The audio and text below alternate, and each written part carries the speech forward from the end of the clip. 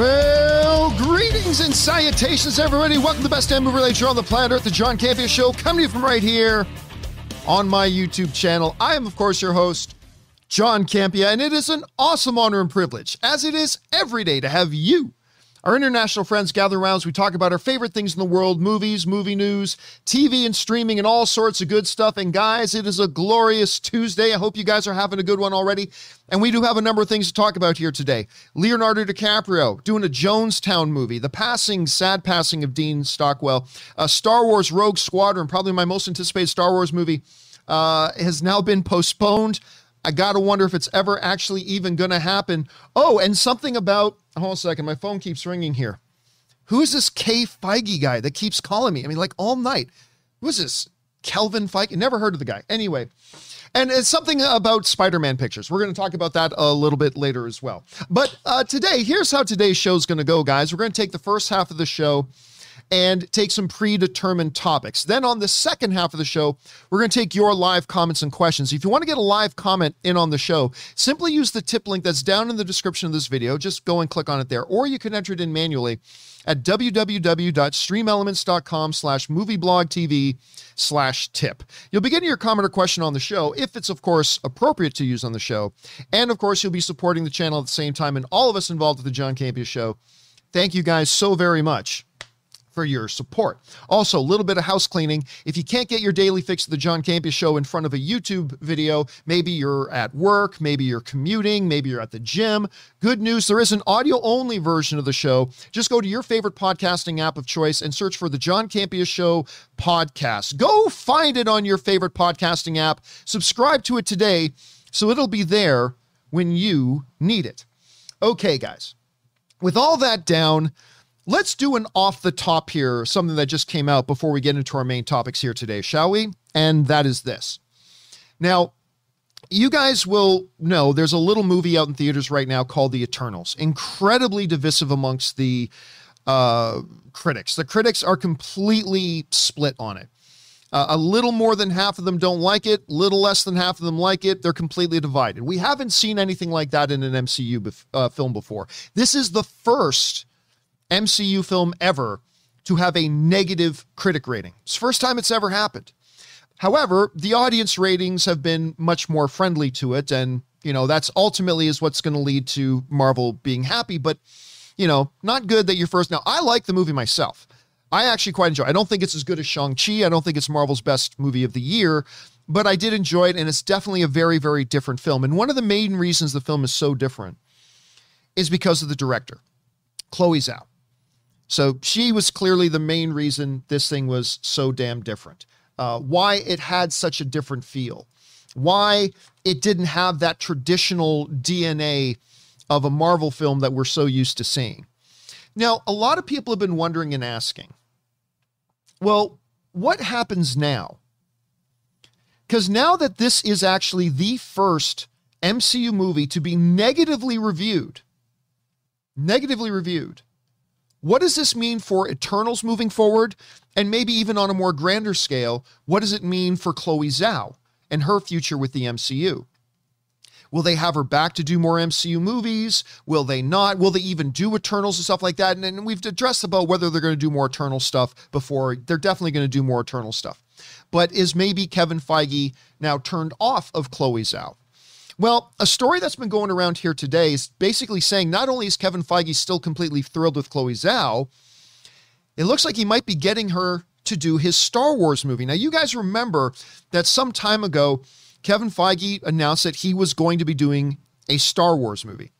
That it was, you know, his dream to always do a Star Wars movie. He grew up as a big Star Wars fan. He's going to do it. So the question started floating around. Who's he going to get to direct it? And then not so long ago, Chloe Zhao came out and said, you know, she would love to do a Star Wars movie sometime. And of course, even at that time, a lot of people started putting two and two together and started thinking, maybe there's something to that. Well, now there are reports going around. Now, I should stress here that none of the reports going around that Chloe Zhao is going to be doing Kevin Feige's Star Wars movie, none of these, as far as I can tell yet, are coming from the major trades. They're not coming from Variety. They're not coming from Deadline. They're not coming from The Wrap. They're not coming from Entertainment Weekly. But still, there's a number of sources online saying that Chloe Zhao is actually in talks to direct this Star Wars film. Now, I don't know if these rumors are true or not. I mean, I don't have any insider information on that. But let's, for the sake of the discussion, assume for a moment that it's true. That Chloe Zhao is going to be directing a Star Wars movie that Kevin Feige is going to be overseeing. I think it's a fabulous idea. I think it's a great idea. You know, you guys know I love Nomadland. Chloe Zhao's Academy Award-winning film, won Best Picture at the Oscars, won her the Best Director Oscar. I think the movie's fantastic. I really like Eternals. Again, I know a lot of the critics are split on it. I personally really like it. Not as good as Shang-Chi, but it was very, very ambitious in what it was going for. If Chloe Zhao can come in and bring those sensibilities to a Star Wars film, I think that could be a lot of fun. I think you could see somebody that could expand the mythology of Star Wars a lot, maybe finally really go into Old Republic and start expanding, you know, our ideas, the mythologies of the Sith and the Jedi that they've never really explored before, going that. I mean, I'm just pulling all this out of my ass, but it could be very, very interesting. Now, as far as Kevin Feige's Star Wars film goes, I think I'm like a lot of people where we've been wondering, is this thing even still happening? Because they first mentioned Kevin Feige was going to be doing Star Wars film quite a while ago. We haven't really heard Bo Peep from it since. But apparently it still is in motion. So anyway, the question is for you guys. What do you think about this story? Number one, do you even believe the reports that Chloe Zhao will be doing Kevin Feige's Star Wars movie? Assuming for a moment that you do believe it, what do you think of the choice of Chloe Zhao? Were you hoping for somebody else? You think this is a good fit? Do you think this movie's even going to happen at all? Whatever you guys are thinking about it, jump down into the comment section below and let us know your thoughts. Okay, guys. Before we roll into our main topics here today, I just want to let you guys know that today's episode of the John Campea Show is being brought to you in part by the good folks over at Get Upside. Now, I've been telling you guys about Get Upside here for about a week. The app is absolutely fantastic. It's really super simple to use. You install the app, you go to a gas station, you put gas into your car, and you get cash back right into the app. It's just that simple. Up to 25 cents per gallon. I accidentally said per liter the other day because, you know, Canadian, but up to 25 cents per gallon. And here's the good thing. Right now, if you go and do this, you guys can actually get an additional deal on that. If you go and download the app, which is for free, just go to Get Upside. You can find it in iOS or the Android App Store, and you can earn up to 50 cents per gallon cash back on your first tank if you use the promo code Campea. So once again, get the Get Upside app, put in the promo code Campea, and you'll start getting cash. And one of the coolest things about it is as you accumulate cash in the account from your gasoline purchases and other businesses as well that you can find in the app, the cool thing is you then have a choice of how you like to get paid out. Do you want it directly deposited into your bank account? It can do that. Do you want it deposited into your PayPal? It can do that. Hell, if you're an active Amazon user, it'll even pay you with an Amazon e-card if that's what you prefer. There's a lot of different options there. So once again, go on over and get the Get Upside app, install it, insert the promo code Campea, and start enjoying it today. And by the way, I've been hearing from a lot of you guys who've been using it, and I'm glad you have been and enjoying it. Okay, guys. With that down, let's now move into our main topics here today, shall we? And how do we select our main topics on the John Campea Show? Well, it's really simple. You see, you guys come up with our main topics. Whenever you come across a big topic, issue, or story that you guys feel we need to cover as a main topic on the show, just go anytime 24/7 over to www.thejohncampeashow.com/contact. Once you guys get there, you're going to see a form. Fill it out with your topic or question. It's absolutely free. Hit submit, and then maybe, just maybe, you might see your submission featured as a main topic here on the John Campea Show. With that down, let's get into a really unfortunate and sad main topic number one. And our first topic gets brought to us by Adam Jacoby, who writes, "Hey, John, I was very saddened to read that Dean Stockwell had died. I'd been a big fan of his since Married to the Mob back in 1988. He wasn't large in stature, but you always felt his presence on screen. What are your thoughts, and what was your favorite Stockwell role?" All right, thanks a lot for sending that in, man. And yeah, you know, it's funny. the news kind of came out last night about the passing of Dean Stockwell, and he passes away at the age of 85. And I don't know why. Listen, he has had such a long, illustrious, fantastic career that for some reason in my own head, I still thought of him as being like in his 60s. And I don't know if that's because he's been around for so long. I have no idea. But I remember, besides hearing the jarring news that he had passed away, it was also jarring for me to realize he was at 85. This comes to us from the folks over at Variety, who write, Stockwell earned multiple nominations for the Primetime Emmys and for the Golden Globes, with a Golden Globe win in 1990 for Best Performance by an Actor in a Supporting Role in a Series, Miniseries, Motion Picture made for television. Stockwell received a star on Hollywood's Walk of Fame on February 29th, 1992. Among his best credits were a leading role in the sci-fi series Quantum Leap, which is what I believe he won his Golden Globe for, Air Force One, and David Lynch films Dune and Blue Velvet. Loved him in those. Stockwell earned a supporting actor Oscar nomination for the 1988 film Married to the Mob. What followed were roles in some of the era's defining movies. These included Wim Wenders' Paris, Texas, To Live and Die in L.A., The Rainmaker, Robert Altman's The Player, love that movie, Married to the Mob, and of course, the two Lynch movies. And that again comes to us from the folks over at Variety. The dude always, I like the way you put it, Jacoby. The dude always had this incredible presence on screen. He brought a weight. I don't know a better way to put it. He brought a weight to his roles and the ones he would fulfill. And despite all those iconic movies, again, look down some of these movies and some of these projects that he's been involved in. He's been involved in some of the best. He's had an incredibly illustrious career. But I'm going to be honest with you. When I think of Dean Stockwell, while some of you may think of him in Academy-nominated roles like Married to the Mob, Live and Die in L.A., obviously a lot of people are going to think of Quantum Leap. I think that's probably how that's what most people will think of when they hear the name Dean Stockwell. But I'm not going to lie to you. When I hear the name Dean Stockwell, I think of my number one all-time favorite television series, the Ronald D. Moore version of Battlestar Galactica, and his role as one of the Cylons. Now, he wasn't one of the main characters in Battlestar Galactica, but his presence in that show, and I hate using this word, but it brought a gravitas. Like it did. It brought a distinction to the show. He classed the joint up, as Robert Meyer Burnett would say. He would class the joint up just with his presence in the show. And I loved him in it. And of course, it's my number one all-time favorite show. So when I personally think of Dean Stockwell, Jacoby, I will think of him in Battlestar Galactica. Obviously, a lot of you Quantum Leap, maybe some of his other films. And we were really sad to hear about the passing of the wonderful performer, Dean Stockwell. Anyway, guys, the question is for you. What are your thoughts now on the news of the passing of Dean Stockwell? Do you have a favorite role of his that you just, when you hear his name, you instantly think of that? Maybe it was Married to the Mob. Maybe it was Battlestar Galactica. Maybe it was Quantum Leap. Whatever that is, jump on down into the comments section below and let us know your thoughts. Okay, guys. With that down, let's move on to main topic number 2, shall we? And our second main topic gets brought to us by Bryce Dugan. You know, it's really funny. I grew up with a guy named Bryce Duggan. But anyway, Bryce Dugan writes in, good morning, John. If you remember, about a month or so ago, Ryan Reynolds, was that about Ryan Reynolds, announced that he was taking a bit of a sabbatical from acting while a whole bunch of people wondered if that meant Deadpool 3 was being sidelined or not.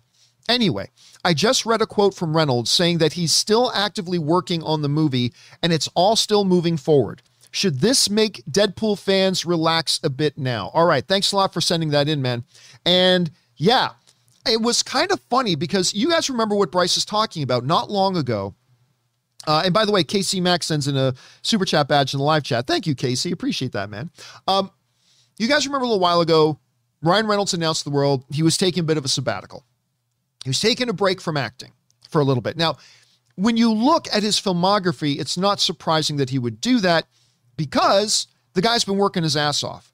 This is a guy with a wife, with kids and children and a home, and he's often been away from home. The dude wanted to go home, spend some time with the family, take a little bit of a break. But a lot of people interpreted that as saying, oh, Deadpool 3 must be off the books now. I mean, what does this mean for Deadpool 3? And a lot of people who are fans of Deadpool started to panic and worried about it. And I started getting a lot of messages from people asking me, what do we know about Deadpool 3? Like, is it now officially off because he's taking this break? It's like, well, wait a minute. We never should have thought that, because he was only saying he's taking a little bit of a break from acting. And we know Deadpool 3 isn't yet at a place where it's ready to start shooting. So yes, Ryan Reynolds decided to address this just a little bit. This comes to us from the folks at Cinema Blend, who wrote the following. At a promotional event for his film Red Notice, Ryan Reynolds provided an update on the long-awaited Deadpool 3.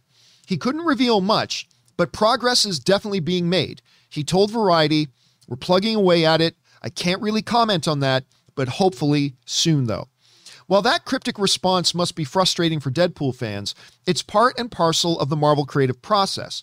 The franchise is notoriously tight-lipped when it comes to production details and plot points, so Ryan Reynolds probably isn't allowed to give anything away except for a confirmation that the movie is indeed still happening, which is a relief in and of itself, considering all of the turbulence going on behind the scenes. And that again comes to us from the folks over at Cinema Blend.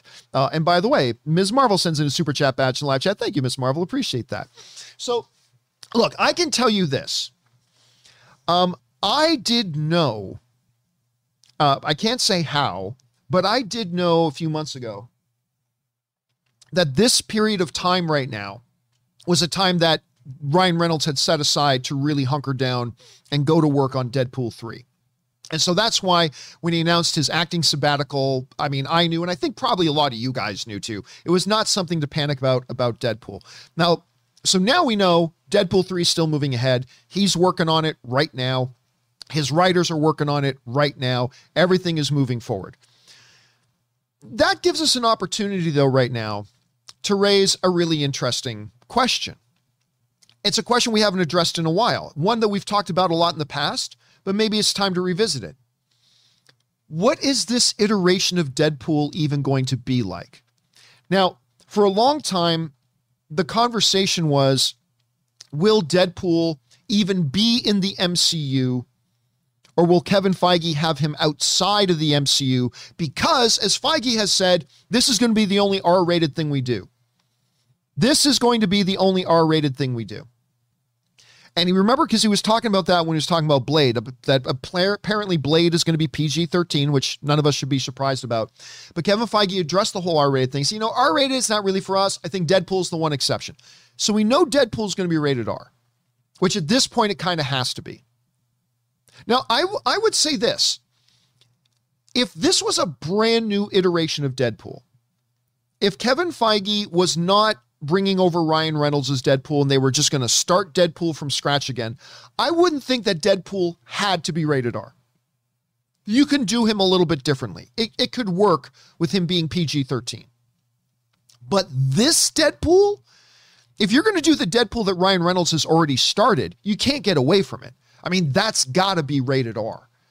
Like, you can't have him talking about and celebrating International's Women's Day, which is still one of the most uncomfortable yet hilarious shots in the original Deadpool movie. But you cannot have Ryan Reynolds as Deadpool talking about celebrating International Women's Day the way, he and his girlfriend celebrated it, and then all of a sudden go to PG-13. You can't do it. If you were starting him fresh, you could. If you're carrying it on, you can't. It's got to be rated R. So that raised a lot of the question. Well, if Deadpool is going to be the only R-rated thing that they do, is it going to be in the MCU where they don't want any R-rated stuff? And I personally think they should have Deadpool outside of the MCU just to avoid that confusion. I often thought that Bob Iger, who is no longer CEO of Disney, now it's Bob Chapek, but I often thought that Bob Iger, were he still CEO, Bob Iger is ferocious about protecting his relationship with his customers, with the Disney fandom. And I think the last thing Bob Iger would want is to tell moms and parents, oh yeah, bring your kids to this MCU movie, and they see Deadpool running around in a PG-13 movie. And then confuse the issue by saying, now we've got another Marvel movie out with Deadpool. Remember Deadpool from that MCU movie? Now he's got a standalone film. Oh, but you can't bring your kids to this one.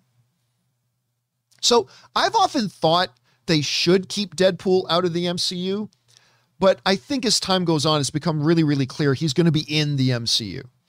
I haven't heard anybody really contest that anymore. Like, they're going to definitely bring him in the MCU. I think Kevin Feige, in talking about it, kind of made that clear. So number one, he's going to be rated R. I don't think there's any doubt about that. Number two, I think he is going to be in the MCU. How they're going to use them, don't know.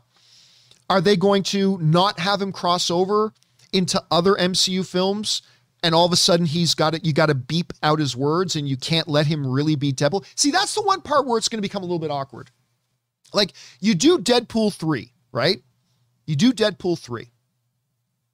And you've got, all the jokes, and you got all the R-rated stuff, the hard R-rated stuff in Deadpool 3. Well, now do you bring him over as a guest star in Hawkeye? Like in Hawkeye season 2, where all of a sudden this Deadpool that just had his own movie, Deadpool 3, and it was all R-rated, now you bring him in and you can't let him be Deadpool anymore. He's got to be, maybe whenever he talks, if you make a joke out of it, you put the censor beeping over when he talks. I mean, I don't know. Maybe it'd be fun. Anyway, the question is for you guys. Ryan Reynolds has put everybody's fears to rest. He is still working on Deadpool 3. It is still coming. The question is, though, what do you think this Deadpool 3 is going to be? Do you think it will indeed be rated R, as we suspect? Do you think it'll be inside the main part of the MCU, outside? If it's in the main, how do you think they're going to deal with the R-rated nature of the character inside other characters' movies? Whatever you guys are thinking, jump down into the comment section below and let us know your thoughts. Okay, guys. With that down, let's move on to main topic number 3, shall we? And our third main topic today gets submitted to us by Alan Rakasha, who writes, I'm sorry if I mispronounced your name there, Alan. Alan writes, there's probably not a lot of your viewers that were alive when Jonestown happened, but I was, and it still stands today as one of the most confounding events in human history to me. Looks like Leonardo DiCaprio is going to play Jim Jones. At first, I thought it was absurd to make a movie about this, but as I considered it more, I came around to thinking it's an important story to tell, especially today. What do you think of DiCaprio as Jim Jones? All right. Thanks a lot for sending that in, Ellen. And yeah, I mean, this is a really, really interesting one. The Jim Jones and the Jonestown situation is still one of the most infamous things. Now, of course, I was like 5 years old or something like that when the Jonestown stuff happened. So, but I grew up always knowing about it, right? I grew up because it was always something that was first front and center in everybody's minds. It is still, you're right, to this day. I like the way you put it. It's one of the most confounding things that have happened. Now, for those of you who don't know, here's the simple little Coles notes on it. Jim Jones was this cult leader, told his followers that he was God, got them all into this little compound. They shot a few people, and before the law could come and get them, he told all of them to drink the Kool-Aid, and I think like over 900 people died. It was a mass suicide event or murder event. I don't know if he told them they would, whatever. He had them all drink this stuff, killed all of them. Killed all of them. And I think, you guys in the live chat, correct me if I'm wrong, but I think that's where the phrase drinking the Kool-Aid comes from. I think that's where it comes from. Anyway, this comes here from the folks at IndieWire, who writes, Leonardo DiCaprio is set to star as Jonestown cult leader Jim Jones in the upcoming feature film biopic Jim Jones, which Oscar winner Leonardo DiCaprio will also produce. An MGM representative confirmed the news to IndieWire that DiCaprio is in final negotiations to play the 1970s cult guru who orchestrated the mass suicide that took place on November 18th, 1978. Altogether, a total of 909 people died at the settlement at the nearby airstrip in Port Kiatuma and at the Temple Run building in Georgetown, Guyana's capital city. It is one of the most horrific, weirdest things I think you can even possibly think of. Because number one, that you'd have a guy so evil that he would want almost 1,000 of his own followers dead. But the fact that these people were so blindly loyal to him that they would, as we said, drink the Kool-Aid. I want to read this one little part here. I'll see if I can get the text a little bit larger on the screen. Per Deadline, Jones founded the People's Temple in Indianapolis in 1955 and promoted it as a fully integrated congregation promoting Christian socialism. But by the 1970s, he openly rejected traditional Christianity and claimed that he himself was God. He constructed Jonestown in Guyana in 1974 and spurred a following to live with him there as he touted a socialist paradise free from U.S. government oppression. Amid rumors of human rights abuses, the U.S. government sent a delegation led by U.S. Representative Leo Ryan in November of 1978. Ryan, along with 4 other Jonestown's defectors, would eventually be gunned down by Jones's followers. Following the shooting, Jones orchestrated a mass murder-suicide of his followers, which took 918 commune members, 304 of them children, in an act that entailed drinking flavor aid laced with cyanide. It's just, seriously, it's like one of the most horrific things you can conceive of. I mean, it's absolutely crazy. And I get what you're saying when you write and you said, at first you thought maybe it felt a little distasteful to do a movie about it. But I also agree with you on your conclusion that when you think about it a little bit more, especially in today's day and age, stories like this need to be told. And if you're going to tell stories like this, I mean, a guy who just keeps getting better and better and better with his career is Leonardo DiCaprio. He just keeps getting better. Listen, I didn't fall over myself in love with Once Upon a Time in Hollywood, but oh my God, his performance in that, especially in this scene with that little girl, amazing. He's so good. And of course, Brad Pitt won an Academy Award for that movie too. And I don't even love Once Upon a Time in Hollywood, but I just love their performances in it. He's fantastic. If you're going to do a movie like this about John Jones, UFC light heavyweight champion, former light heavyweight champion. That's who this movie's about. That's what Jonestown is about. If you're going to do something about Jones and you're going to try to capture this, you need an actor who can do a couple of things. Embody the madness of the man, but also portray him in such a way that would let us as an audience understand why so many people were attracted to him. And that's a tall order. That's not easy. If you're going to try to do a movie like this, and you want to do justice to giving people today in a completely different era an understanding of what the hell happened, how could something like this happen? You need an actor, dare I say, of Oscar caliber.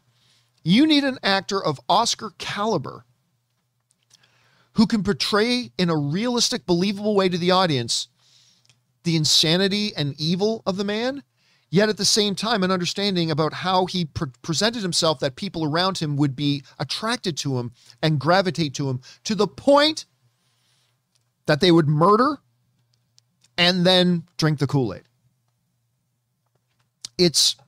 You got to get an actor who can pull off something like that. And Leonardo DiCaprio is one of those actors. I'd say maybe one out of only 10, 11, 12, 13 actors I could think of who I would trust to play a role like this. And he's that guy. And it's going to be one of those movies that I think is going to be hard to watch. You know, kind of like a Schindler's List. Brilliant, magnificent, one of the all-time great pieces of art put to film, but difficult to watch. Like Detroit with Anthony Mackie and John Boyega. Like a real-life event that a lot of which I wasn't really familiar with. Incredible, beautiful, wonderful piece of art, but difficult to watch. And I think this is going to be one of those projects. And I trust Leonardo DiCaprio to be a part of it. Anyway, guys, the question is for you. What do you think about them, number one, doing a movie about Jonestown? Then number two, if they're doing it, the fact that it looks like it's going to be a Leonardo DiCaprio to play it. However you guys are feeling about it, jump on down to the comment section below and let us know your thoughts. Okay, guys. With that down, let's do another little kind of a weird sort of off the top that's not listed as one of our main topics, shall we? Let's talk about this. I don't know if some of you knew this or not, but last night, apparently some images that present themselves as being from Spider-Man No Way Home made their way online. Who knows where they came from, but made their way online. And yes, truth is, I'm the one who initially posted them. I only posted them for like 5 minutes and then I deleted them. I'll talk about that in a second, but they did make their way online. Now, before we talk about what actually happened, I want to talk about a couple of conspiracy theories that I've been seeing a lot of people writing. Okay. So let me address a couple of conspiracy theories here before we get into it. Okay. So here are the Spidey conspiracy theories. First theory, I see a bunch of people doing it. John made the images himself, and posted them to fool people. All right. I've seen a bunch of people saying that I'm the one who made these Photoshops of Spider-Man No Way Home and blah, blah, blah. And I can definitively tell you, I've got some Photoshop skills, but they're not that good. And no, I did not make the images myself. Okay. So I've had a number of people saying, oh, John made the images, and I didn't make the images. Just so you know, I did not make the images. So that's conspiracy theory number one. Conspiracy theory number two, someone else put John's watermark on the images to frame him. I've seen some people, I think trying to be defensive of me, which thank you very much. I appreciate it. But I've seen a bunch of people suggesting online that, oh, well, obviously somebody else put John's watermark on those images. No, I am the one who put the watermark on the images. Just so you know, I am, in fact, the one who put the watermark on the images. And we'll talk about why in a second. But that was me. That wasn't anybody else. That was me. Okay, so put that conspiracy theory away. Conspiracy theory number three, and I am shocked how many people are saying this. John is in, and I've seen this word used a lot. I don't even know how to spell it. Cahoots. Two O's? John is in cahoots with Sony and or Disney. And this is all a PR stunt.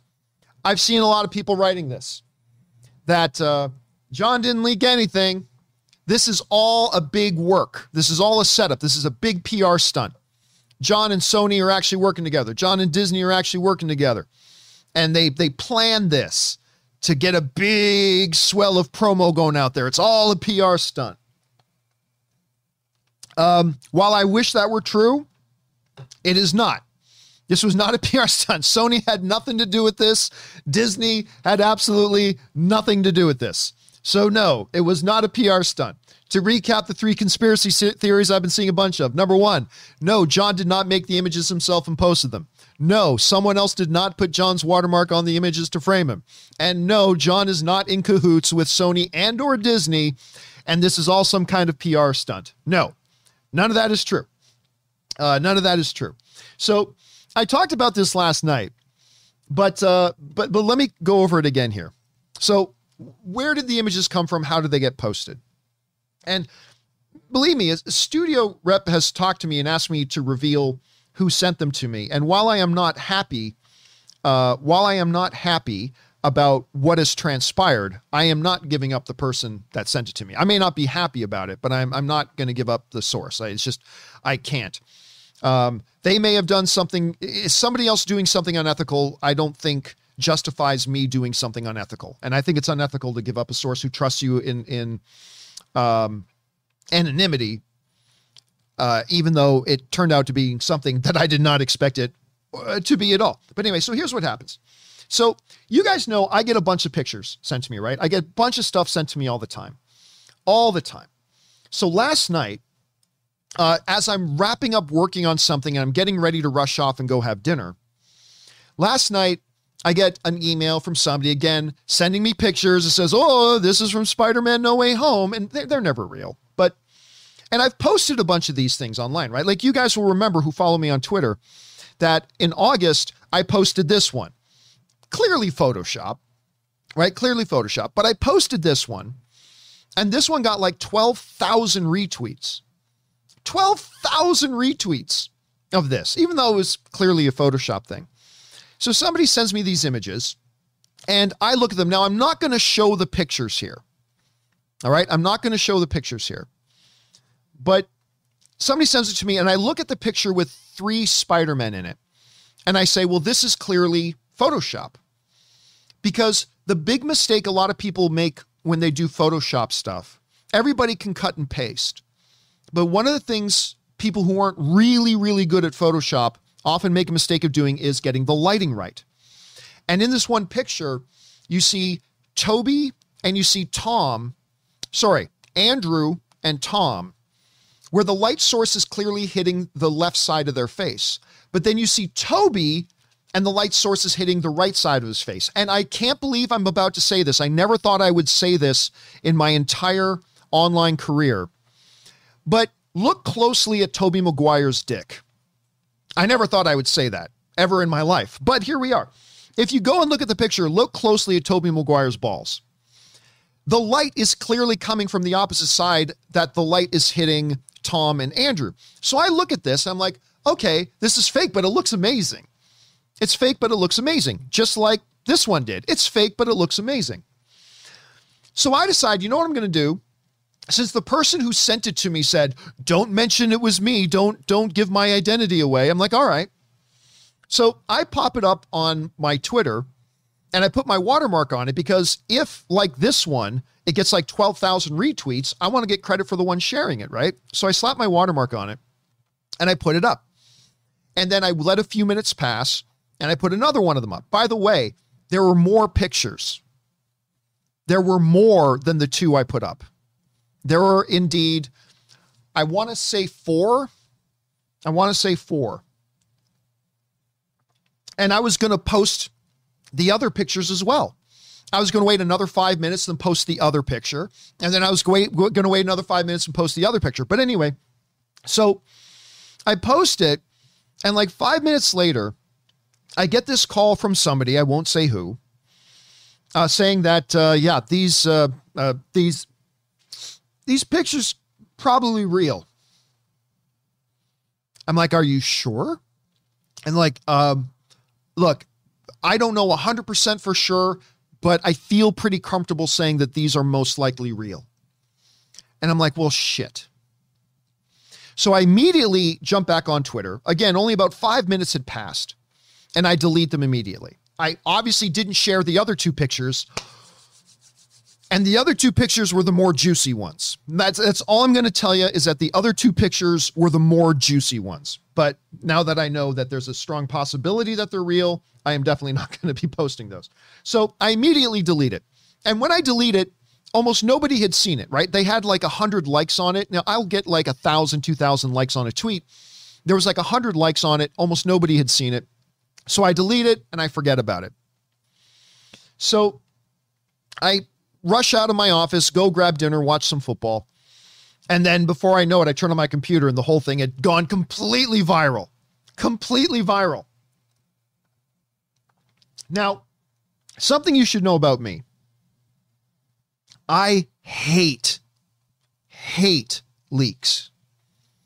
I mean, I don't mind spoilers myself for me, but I know there are a lot of people who are very sensitive to spoilers, and I hate spreading spoilers. As a matter of fact, I put on Twitter just a couple of weeks ago, I said, look, when everybody was spoiling out the ending of Eternals, I got on Twitter and said, I think if you get invited to an advanced screening of something, you should sign a non-disclosure agreement with a minimum $1 million fine, that if you sign that non-disclosure agreement, you should get fined $1 million if you then come out of that movie having signed a non-disclosure and then tell everybody what's in the movie. Like, I hate spoilers.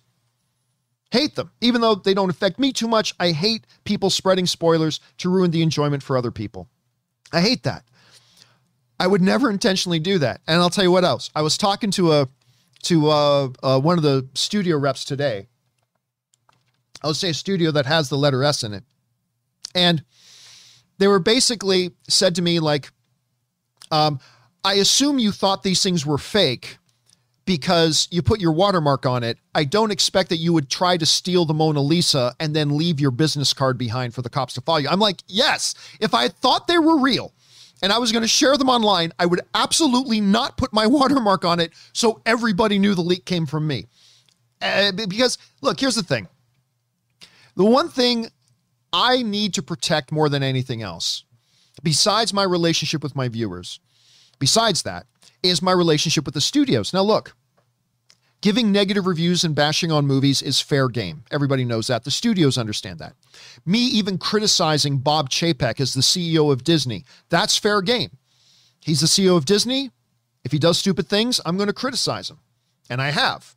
Some people accuse me of being too harsh on him. But that's fair game.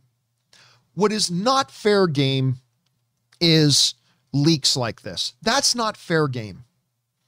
And leaks like this can damage your relationship with studios. And I would never do anything. You guys know I have a very good relationship with studios. I would never do anything to risk my relationship with the studios, especially not for some cheap Twitter post.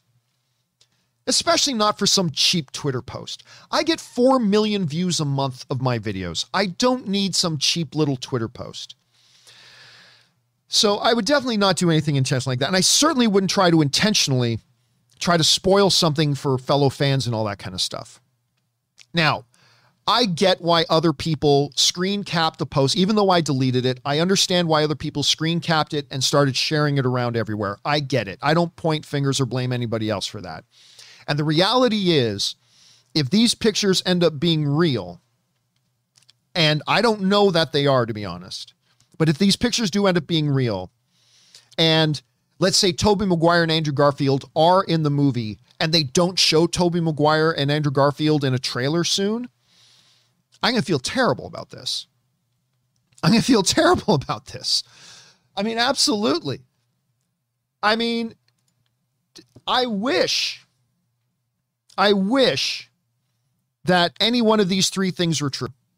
I wish any one of these three things were true, that I just made the images myself, that somebody else just slapped a watermark on it, or that I was actually in cahoots with Sony and Disney. It's not true. I got sent these pictures. I thought they were fake. I slapped my watermark on it because I wanted credit for sharing them, put them up. As soon as I heard that they could be real, I deleted them immediately, and I didn't even share all the pictures.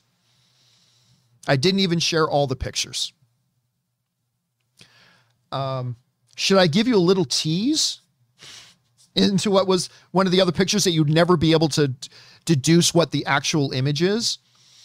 I'll give you a little tease. I'm going to give you a tease, only because you'll never actually guess or deduce what the actual picture is. But it involves somebody in a mocap suit. You can take a million guesses. You're never going to guess it. So it doesn't matter that I said that. You're never going to guess it. So, and others. And then on top of that, I got another email last night after the pictures got out, because somebody thought, well, I'm the guy to send these pictures to now. And I'm like, 24 hours ago, I never would have considered that they could even possibly be real. But I'm like, I'm not even going to look at these things now. I'm not even going to look at them. And I didn't even open them. I did not open the attachments. I didn't even look at them because of all this. Not even one little peek did I take at these things. And you know what's funny? Here's what's funny. There are scoopers and leakers who have probably tried for a year and a half. If those pictures are real, there are scoopers and leakers and all that kind of stuff who've probably killed themselves, would probably walk over their own dead mother to have gotten those images that ass backwards out of nowhere got sent to me. I still have no idea why they got sent to me. That probably would have walked over their own dead mother to get those pictures and to post them. And for some unfair thing in the universe, those people who actually wanted them, instead they came to me. But today I kind of wish they went to somebody else. But they didn't. They came to me. And I thought it was fake, and I posted it just like I've posted other fake stuff. But only it turns out maybe this time it's real. And so, yeah. Now look, no matter what I say here, and I get this, no matter what I say here, no matter that I logically explain, look, I had nothing to gain from putting up leaked posters or leaked images. All I have, like real leaked images, I have nothing to gain. I have like 4 million views a month on my videos. I already have a strong Twitter following. All that's going to happen to me if I knowingly post real real spoiler images from the movie, all that's going to happen to me is I'm going to damage my relationship with the studios, and I'm going to inadvertently hurt the feelings of people who really want to go into a movie like this as clean as possible. I have no upside. There's no upside for me. So, but it doesn't matter. There are going to be some people who think I intentionally posted, even though, again, 90% of websites and bloggers out there would have fallen over backwards to try to post these. But there are going to be people out there who just will not believe that I didn't intentionally post a real behind the scenes spoiler picture. And there's nothing I can say to change anybody's minds. And quite frankly, I don't care. I don't care.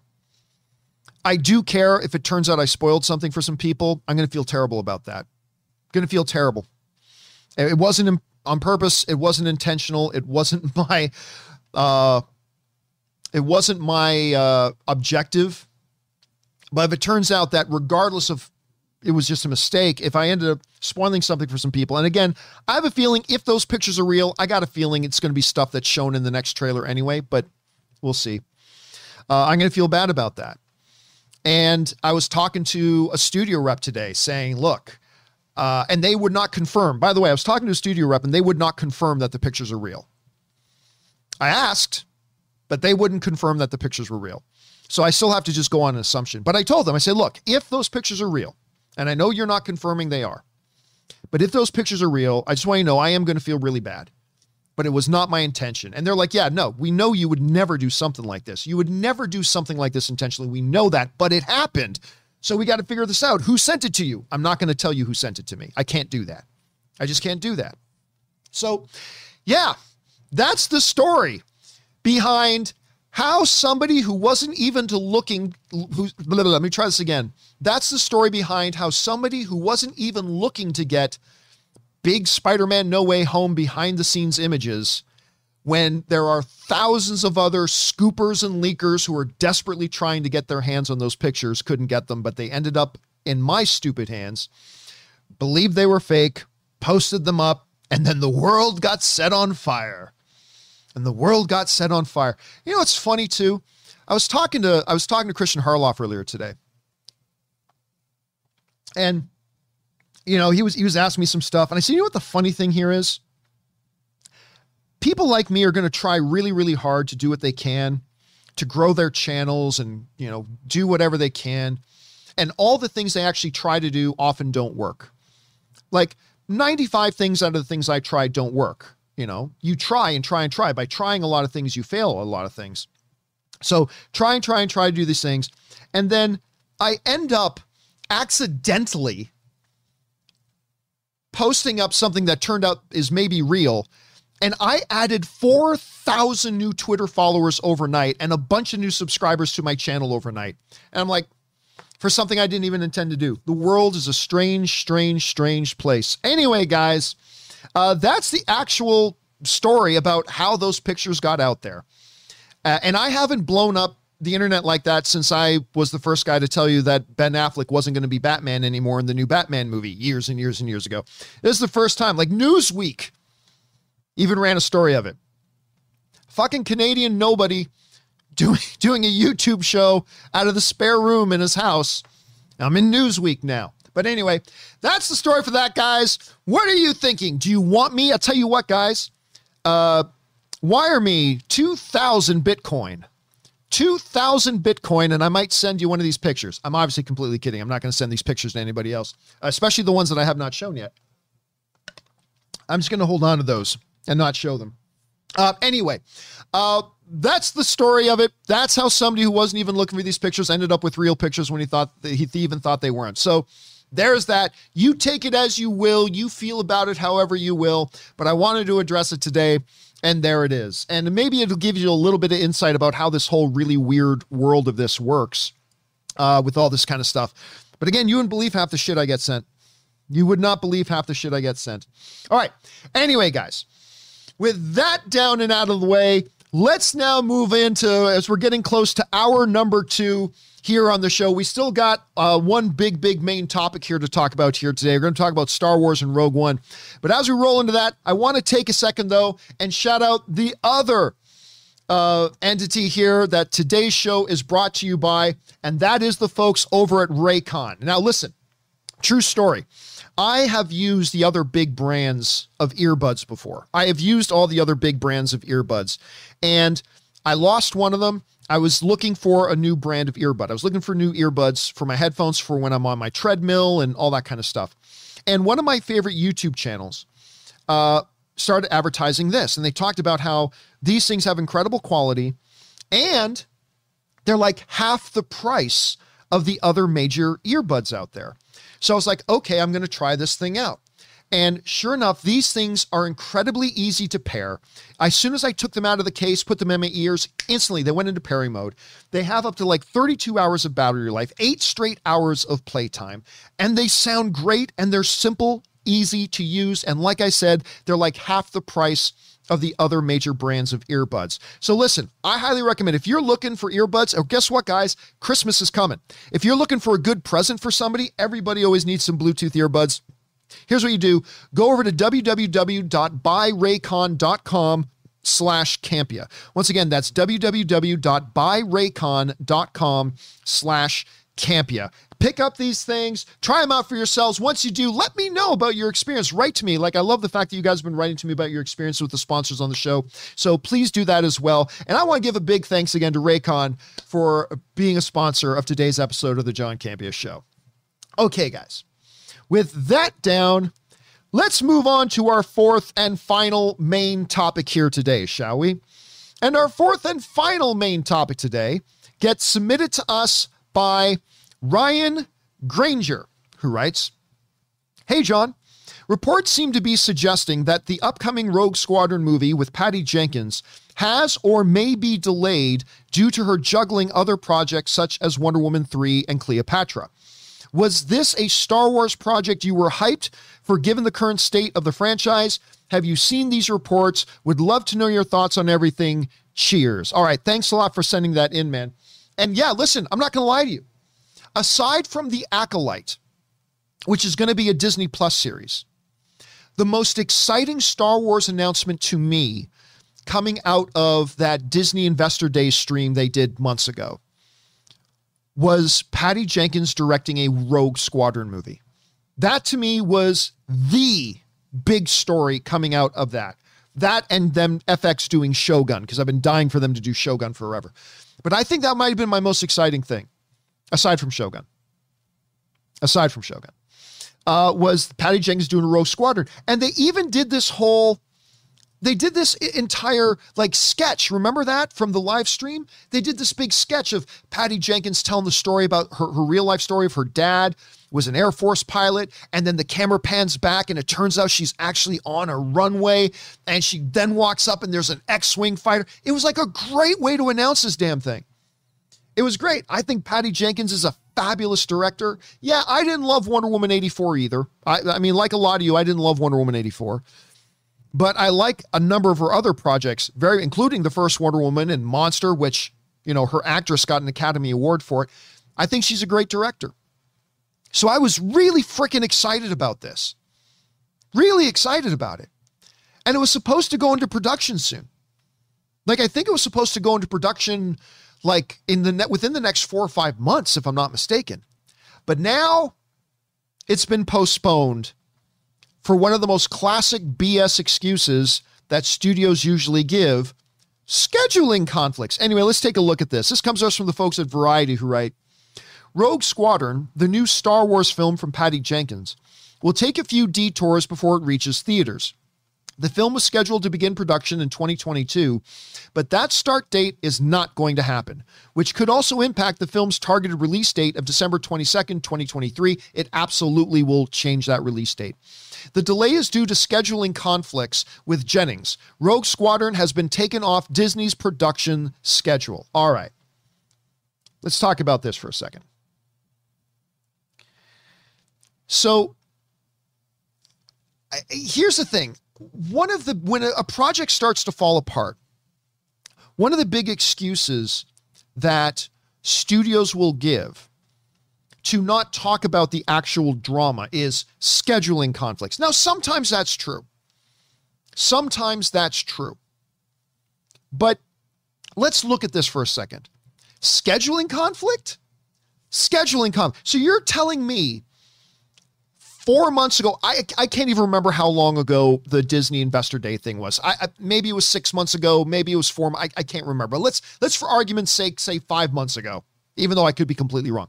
But for argument's sake, let's say 5 months ago.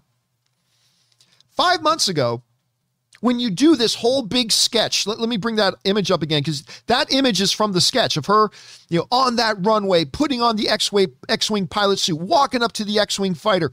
You're telling me 5 months ago, when you were putting together this big elaborate announcement about doing Rogue Squadron, you're telling me that Disney and you talked and they said, hey, how about we start shooting this thing the beginning of 2022 and we release the film on December 22nd, 2023?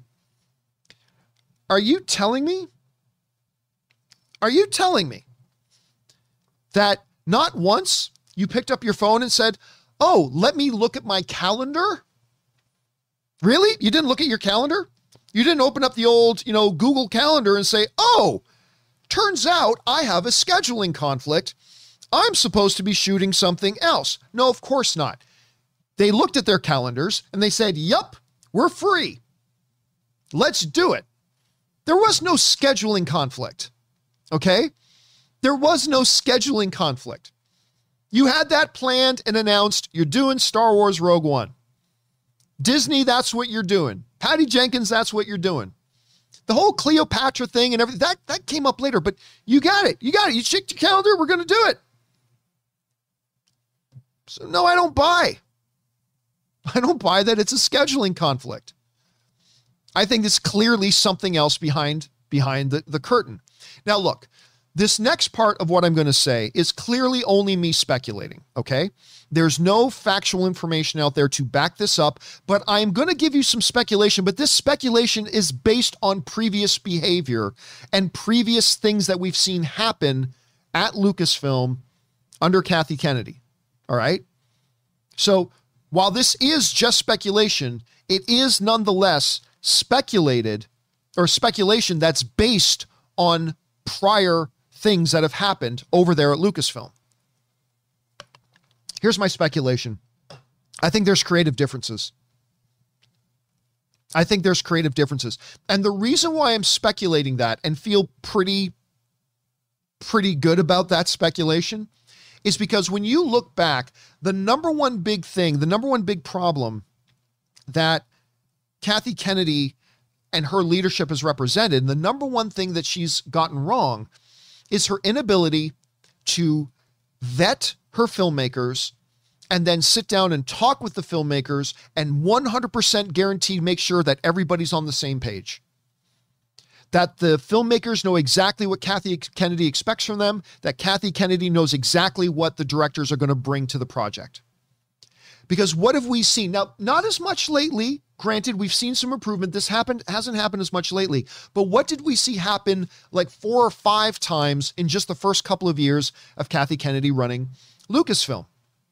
Director dropping out, swapping out a director halfway through production. I mean, this has been a thing, right? Obviously, one of the most noble ones was Lord and Miller doing Solo.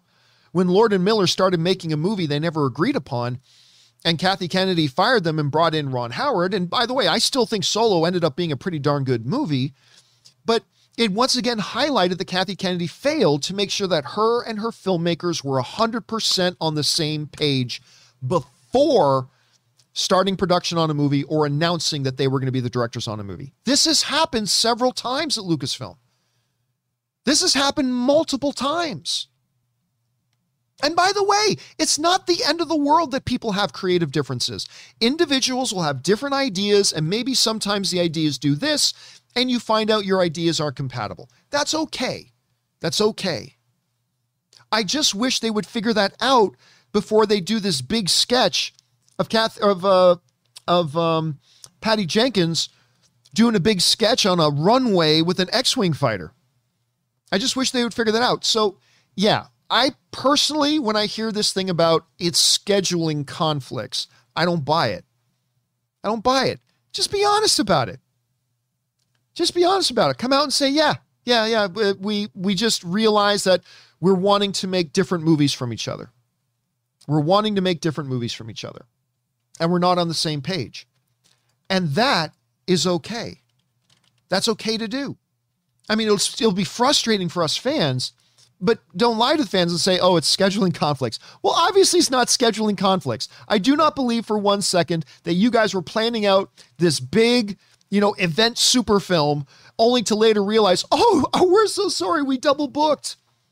Oh my goodness, we double booked. Are we ever embarrassed? We accidentally double booked. I don't buy that.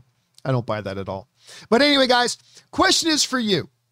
What do you think about this whole situation that we've got here with Star Wars, with Rogue Squadron, with Kathy Kennedy, with Patty Jenkins? I don't know. Maybe you believe it. You know what? Maybe that is the case. Maybe something really fluky happened and it crossed the wires. Maybe something can't get started when they thought they were going to get started. And maybe it is legitimately, just as they're saying, it's scheduling conflicts. Maybe it's another instance of the fact that Kathy Kennedy and her filmmakers can't get on the same page creatively, and it's creative differences. All I know is right now, there's not a scheduled Star Wars movie to come out. That's the end result. Right now, we have no scheduled Star Wars movie coming out. We got a lot of things in the works. We got a Kevin Feige Star Wars movie in the works. We've got a Taika Waititi Star Wars movie in the works. But right now, there's no major Star Wars motion picture coming, as far as I know, as far as I can remember off the top of my head. And that to me makes me a little bit grumpy. I'm not going to lie. Anyway, guys, question is for you. What do you think about this whole thing? Jump on down in the comment section below and let us know your thoughts. And by the way, guys, I just want to give a shout out to a whole bunch of people who have been sending in super chat badges in the live chat. I just want to give them, because I forgot to do today, guys. I forgot to open the super chats on YouTube so you guys can fire in comments. Sorry about that, but a lot of you guys have sent in super chat badges anyway. So big thank yous out to Nightspeed, our friend Marie Seafring, Casey Mack, Ms. Marvel, Virtuoso Z, Luke Manley, Epic Dub Time, Virtuoso sent in another one. Ral Ranjan sent in one. Oh my God, a $50 super chat badge was sent in by Olurotimi 8. Olurotimi 8. Ajibola sent in like a $50 super chat badge. Listen, thank you so much for that, dude. Also, Carlos Diaz sent one in. Mr. Kaplan sent one in. Big thank you to all you guys who are sending in those super chat badges while we're doing the show here today. We much appreciate that. Okay. With all that down out of the way, guys, let's now move on and start taking your questions that you guys have fired in, shall we? And once again, if you want to get a live comment or question read on the show, simply go down either this show or an upcoming companion video. Simply go down into the description of the video, click on the tip link, or enter it in manually at www.streamelements.com/movieblogtv/tip. You'll be getting your comment or question read on the show or an upcoming companion video, depending on when you send in the question. And of course, you'd be supporting the channel at the same time. And all of us involved with the John Campea Show, thank you guys so much for your support. And remember, we'll only read them on the show if they're appropriate for the show. We had to remove my screener actually had to remove a couple of the questions you guys sent in because there were clear Eternal spoilers. So I had to take them out. So, but anyway, with that down, let's get on over to your questions, shall we? And we're going to start things off here with Josh, who writes, John, I saw this show Arcane on Netflix trending Saturday night, like number 2 or 3 most of the night. I know nothing of the game. By the way, Arcane is based on League of Legends. I know nothing of the game, but I checked it out and wow, animation on par, if not better than Spider-Verse, an amazing story. Did you see anything on this at all? Yeah, I was talking actually about Arcane a little bit yesterday. A bunch of people wrote into me saying, John, there's this new show, Arcane, you should check it out. And a lot of people raved about it. So the other day I was like, all right, the first 3 episodes are up on Netflix now. I don't play League of Legends. Like I literally have League of Legends installed on my machine, but I don't think I've ever actually played it. So I don't know anything about the lore of League of Legends. And sat down, fired up Netflix. You know what? The first 3, I'm not going to say it's the best thing on Netflix, but the first 3 episodes are actually pretty darn good. The first 3 episodes are actually pretty damn good. And so I would recommend other people give it a shot. Thanks for the recommendation on that, Josh. Next up, Fanimator writes, how would you rank the MCU Phase 4 projects? My ranking, number 1, Shang-Chi. Number 2, WandaVision. Number 3, Loki. Number 4, Falcon and the Winter Soldier. Number 5, Eternals. Number 6, Black Widow. Number 7, What If? You know what? I like it. I like your rankings. I would probably move Eternals up to number 3. I think I would move Eternals up to number 3. So for me, it would be Shang-Chi, WandaVision, then Eternals, Falcon the Winter Soldier, Black Widow, and What If. That's how I would rank them. So very, very close here. I would just move Eternals a little higher up. But yeah, Shang-Chi, absolutely number 1.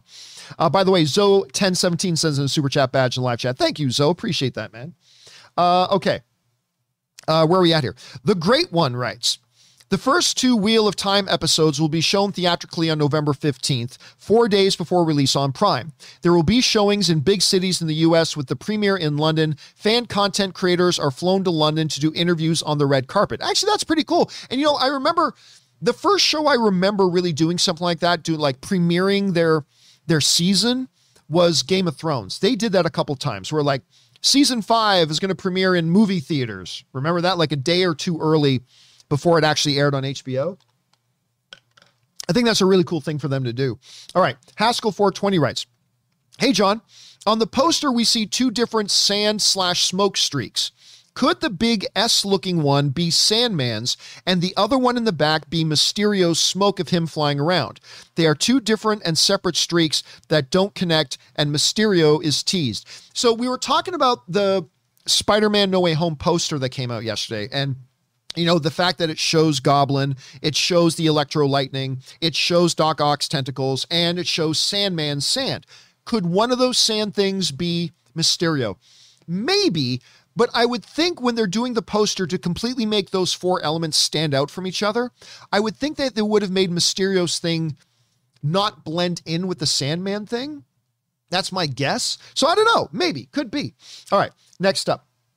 FOMOphobic writes, I'm trying to make everyone forget Peter is in trying to forget, let me try this again. In trying to make everyone forget that Peter is Spider-Man, the spell brings in everyone that knows he's Spider-Man. Every villain from every movie. There is 5 total: Goblin, Octopus, Sandman, Electro, Lizard. Sandman isn't a villain. Holland's 2 will find out. We'll find out the 6th. Well, don't forget, also in the other Sam Raimi, the 3rd Sam Raimi Spider-Man movie, there was also Venom. Venom's the wild card in all this.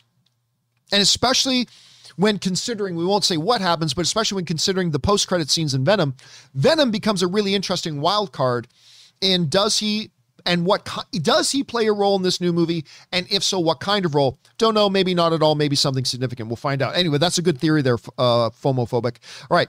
Next up, Jimmy Ortega writes, hey, John, I've decided to try my hand at short films. Excellent. That's an awesome thing for you to try.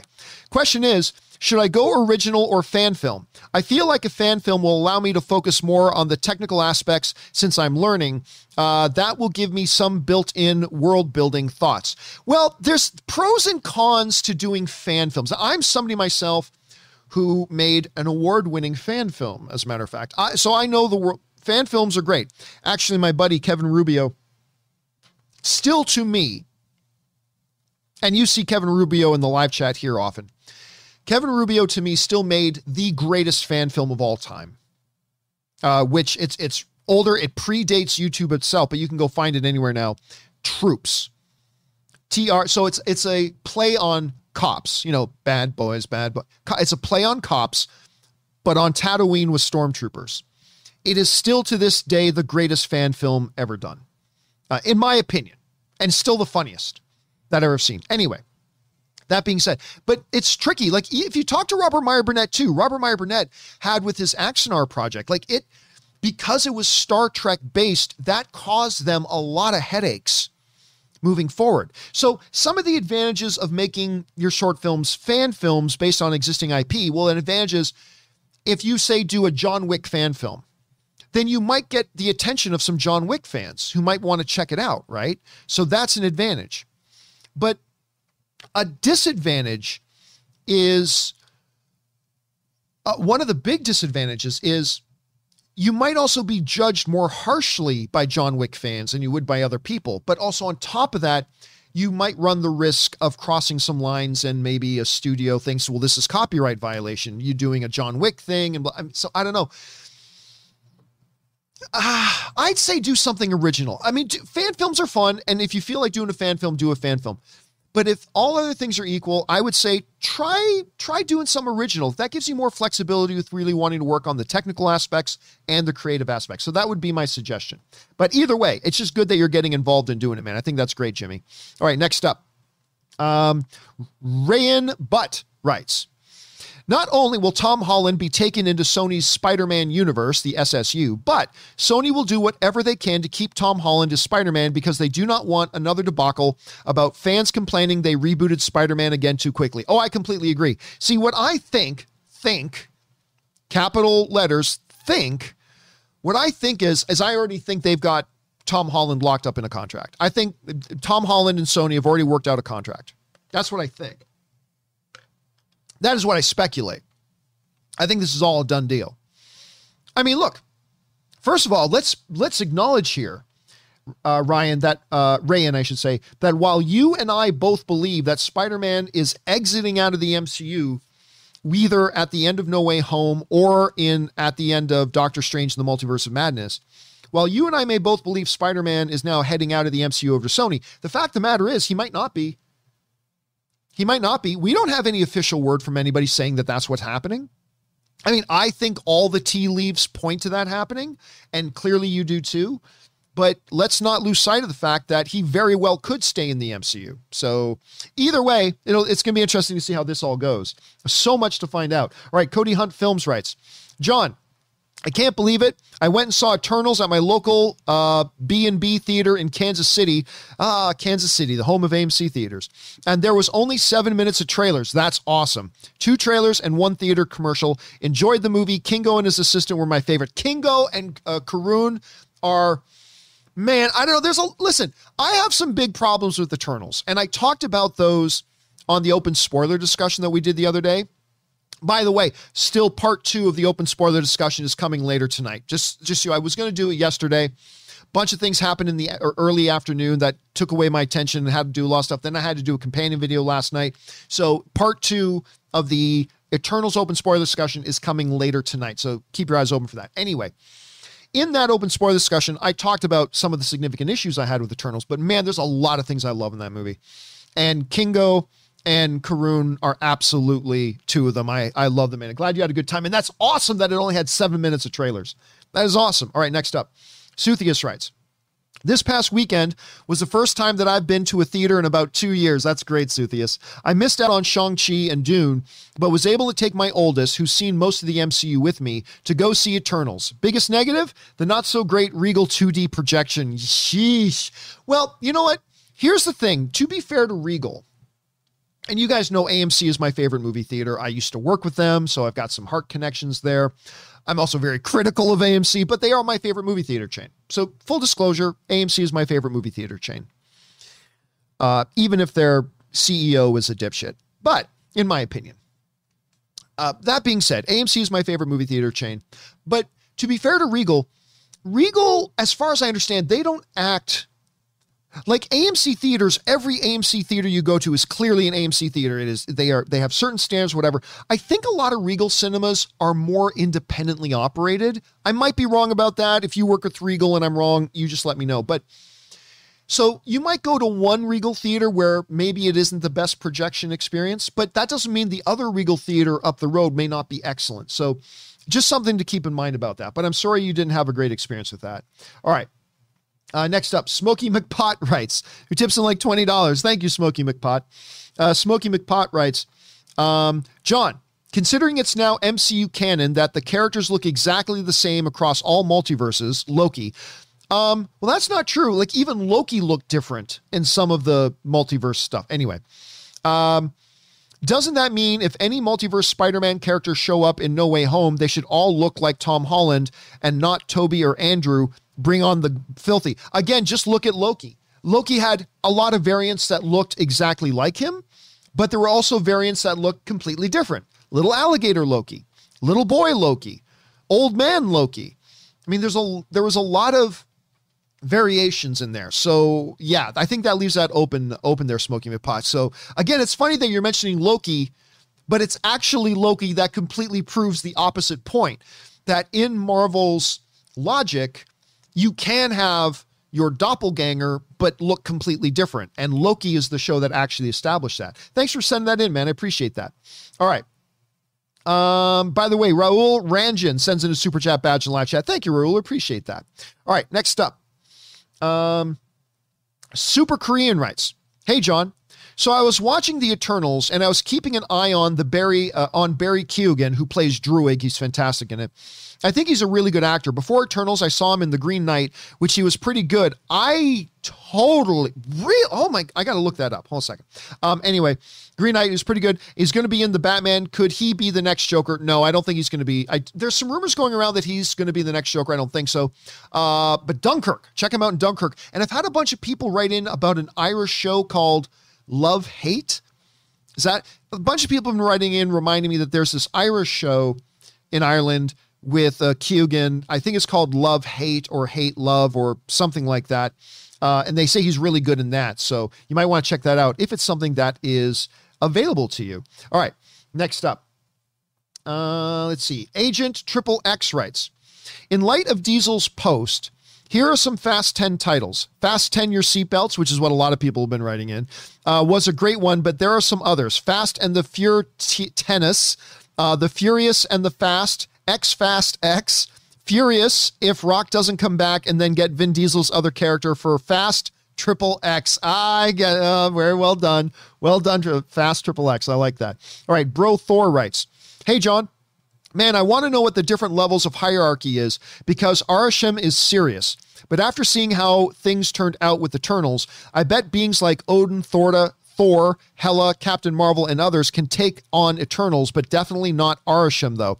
Yeah, listen, a bunch of people have been writing in, like, what is the hierarchy in the MCU in general now? Like, it's like paper, rock, scissors. Does TVA trump the Watcher? Does Arishem trump the TVA? Does the Watcher trump Arishem? I mean, there's some kind of confusion going on out there right now. It's like, okay, wait a minute. Exactly who is the biggest of the big and the baddest of the bad? And that's a good question. That's a good question. And I think we're going to need to see more material coming out. But yeah, Arishem, I was so impressed. One of the things I was really impressed with in Eternals was the sheer scale of Arishem. The scale of Arishem to me was fantastic. They did a great job. And you get a little bit of a sense of his scale in the trailer, but I really like the way they portrayed that in the movie itself. So that really worked for me. All right, next up. Boris, 1 of 3 writes, "Hey, John. Since I was a kid, Spider-Man has been my favorite superhero. I never read comics, but I got my first toy when I was 4, and then at 7, Sam Raimi's first movie came out, and I was enthralled. Over the years, I've loved most iterations, and I still enjoy the more average ones. While I love the characters and the storytelling in the MCU ones, they lack that classic Spidey action that I grew to love. The last 2 games with their cutscenes really made it hurt, and seeing him in other MCU movies that give him more action than his own films felt shitty to me. But this fucking poster has revitalized my body and soul. No way my man Tom is getting some killer action. No way my way Tom isn't getting some killer action this time around. Bring on the filthy. I am dying for this movie to come out. Thanks." You know, it's funny because a lot of people looked at that Spider-Man poster yesterday, and I get it. It's not artistically the most creative thing, right? So I saw a lot of people online looking at that Spider-Man poster and going, but I thought it was really interesting what they were doing with the representations, the lightning representing Electro, the sand representing Sandman, seeing Doc Ock's arms, and then explicitly seeing Green Goblin in the background.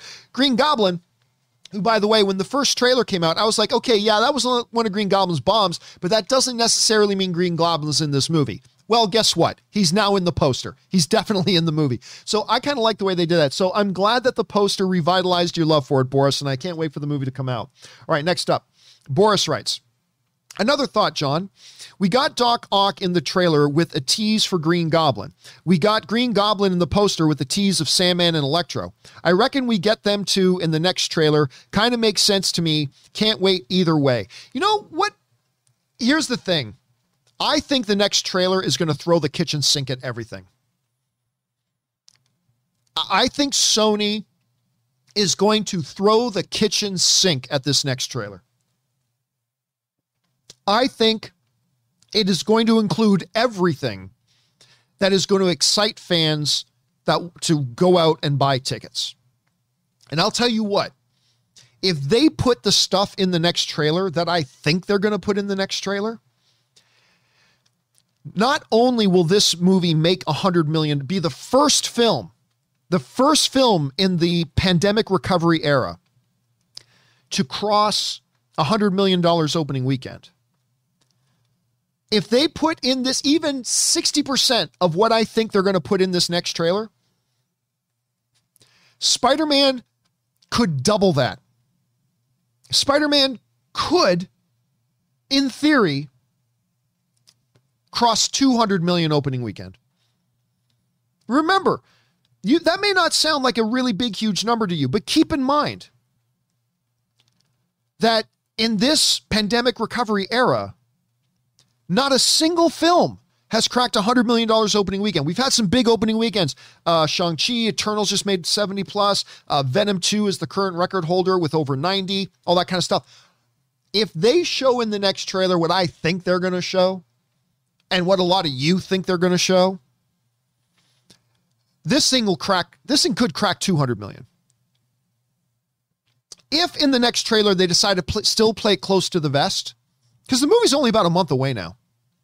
If they continue to decide to play it close to the vest, then I think you're looking at 100 to 150 million opening weekend. But if the next trailer shows the bonkers throw the kitchen sink, kind of give the audience a sense of what they're going to get in this movie, if they do that, I think it could very well hit 200 million. It could very well hit 200 million opening weekend. I think it's going to make ticket sales go absolutely insane. And at the end of the day, that's what Sony cares about.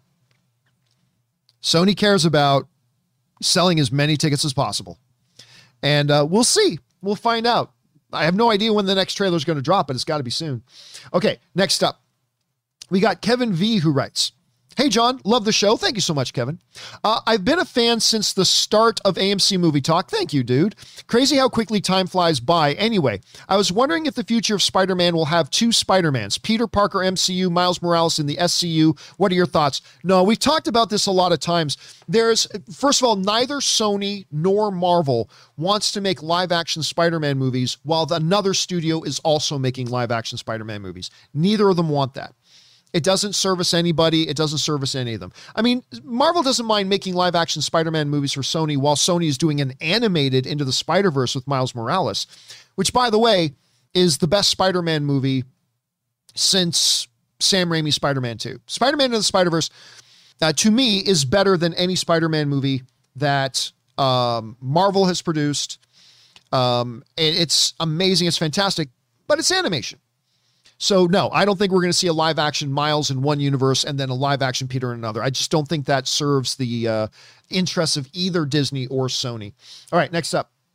Benji writes, It wouldn't have made so much sense to show any of the new Star Wars TV content as a surprise screening, as it would create chaos and potential spoilers, especially to a show like Boba Fett, which isn't going to be released for another 7 weeks. So this is all coming from yesterday. We talked on the John Campea show about the fact that AMC Theaters was advertising, AMC and Disney were advertising for this Friday, a Disney Plus surprise Star Wars screening. And you probably saw it online too. I started getting a lot of messages from people saying, "Oh my God, Disney Plus is going to do a surprise Star Wars screening this Friday. So are they going to show us like the first episode of Obi-Wan? Are they going to play the first 1 or 2 episodes of Boba Fett? Are they like, what are they going to show us? Maybe something else? Maybe they've already started shooting, I don't know, whatever." But then when you looked at the fine print on another page, it isn't a Disney Plus Star Wars thing. It's a classic Star Wars movie. Only it's going to be a surprise. So it could be Attack of the Clones. It could be Empire Strikes Back. It could be The Phantom Menace. It could be, we just don't know, but it's not going to be one of those things. And I agree. Look, I don't think it's bad that they're not showing Obi-Wan or Boba Fett or Mandalorian or whatever. I don't think it's a bad idea that they're not showing that in theaters. I'm just saying the way it was advertised led everybody to believe that Disney Plus was doing a surprise screening of a Star Wars property. And you had to actually go away from the ticket page and go to the press release page to actually see the real information, which was, it's one of the classic Star Wars movies. It's not something new from Disney Plus. It very much was misleading. It was very misleading. I'm sure it wasn't intentional, but I mean, it came across as misleading, unfortunately. But you're right, Benji. I mean, it makes sense that they're not showing it. It does. They just should have been more careful how they advertise that. All right, next up. Benji writes, Disney isn't stupid to pull off such a stunt. Oh, this is a continuation of his last thing. Disney isn't stupid to pull off such a stunt because why would you release the first few episodes of Boba Fett and possibly Obi-Wan, which we don't have an exact release date yet, if the series premiere isn't until December 29th, which fans will have to wait 6 weeks. But yeah, but they've done stuff like that before, right? Like not 6 weeks away, but Disney has done advanced, like for example, not Disney, but another studio. I saw a press screening for Fast 9 like 5 weeks before the movie opened. Like 5 weeks before the movie opened. I've gone to Disney like premieres as early as 3 weeks before a movie came out. So yeah, I don't think it defies logic that they could do something like that. But yeah, again, I completely agree with you that it makes sense that that's not what they're doing here. Okay, next up. We've got Benji also writes, on another note, why should somebody like me care if a Rotten Tomatoes score is fresh above 60%? If the majority of critics like a film, then great. Then why do I need 70, 80, 90, or 100 in order to make my mind up before seeing a film? You don't. Again, all Rotten Tomatoes is there is to give you a sense that out of this vastly diverse group of film critics that are out there, look how divided they are over Eternals. But out of all these hundreds of film critics that are on Rotten Tomatoes, and almost all of them are, that have such radically different backgrounds and radically different tastes and radically different sensibilities. It just says something that, hey, out of this vastly diverse group of people, like 80% of them like the movie. That doesn't dictate whether or not you should go see a movie. It just prepares you a little bit. I was like, okay, so there's a decent chance I'll probably like it too. Like if out of this massively diverse group of people, 80% of them like it, I think that means there's a pretty good chance I'll like it too. I mean, there's still a chance that I won't because there are those critics that didn't like it. So maybe I won't, but it looks like there's a pretty decent chance that I will. And that's when I was talking the other day about when you go through all the critic ratings and stuff like that, you see that like 90% of the movies, the critic and audience scores are usually within like about 90% of the time, they're within 20% of each other. They're within the same fifth, not the same half, not the same third, not the same quarter, but the same fifth quadrant as each other. And again, it doesn't mean you're going to like it. It doesn't mean you should see it. It doesn't mean you shouldn't see it. It just kind of gives you a little bit of an idea of where to set your expectations about whether or not you might like it. I mean, that's about it. That's how useful it is as a tool. All right. Ketchup on Fries writes, hey, John, what's going on with Rob nowadays? I'll tell you about that in a second. I really miss having him and Aaron on the show. I especially want Rob back as I like his astute movie observations, especially when two people have different opinions on anything. Would have wanted to hear his take on Eternals. Well, I actually had 2 separate videos of Rob's take on Eternals on the show, but Rob was going to be on the show today, and I literally got a text from him yesterday afternoon. I'll say, let me just open it up here. I literally got a text from him yesterday afternoon. Where did he go? There he is.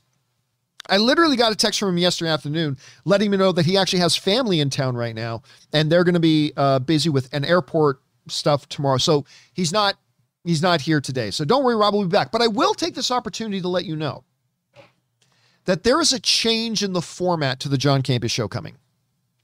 I made an announcement a few days ago that I am going to be adding additional staff to the John Campea Show, to Carson Drive Media, which is the name of my company. I'm adding additional staff. And part of the purpose of that additional staff is a little bit of a change of format coming. Now, don't worry, it's not going to be a night and day totally different. You're not going to tune in now and see dancing bunny rabbits in the background with me wearing the Borat neon green, hiked up Speedo bathing suit as I rub Jello pudding on my boobies. No, it's not going to be anything that big of a departure, but it is a little bit of a format change coming. I will let you guys know more about it as we get a little bit closer, but it is coming relatively soon. I will let you guys know more about that later. All right, next up, we've got better than Star Wars, writes, which is what my wife Ann said after she saw Dune. I finally saw Dune last night, and it's exactly the film I had wished the Star Wars sequels would have been. In my opinion, it deserves the Oscar nomination for actor, supporting actor, and actress, cinematography, director, and picture. What are your thoughts? Well, it's impossible to, first of all, I like Dune very much. I think Dune's fantastic. I think it is the absolute best possible iteration of that story that you could do. I never thought it was possible to make Dune that well. I love it. But it's too early to say about what it deserves to get these nominations. We haven't seen all the movies coming out this year.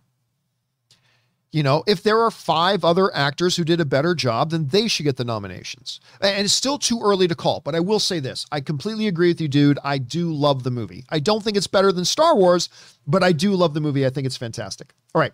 Yumi writes, to me, the presence of the other Spider-Verse villains makes it more unlikely that Garfield and Maguire are going to show up.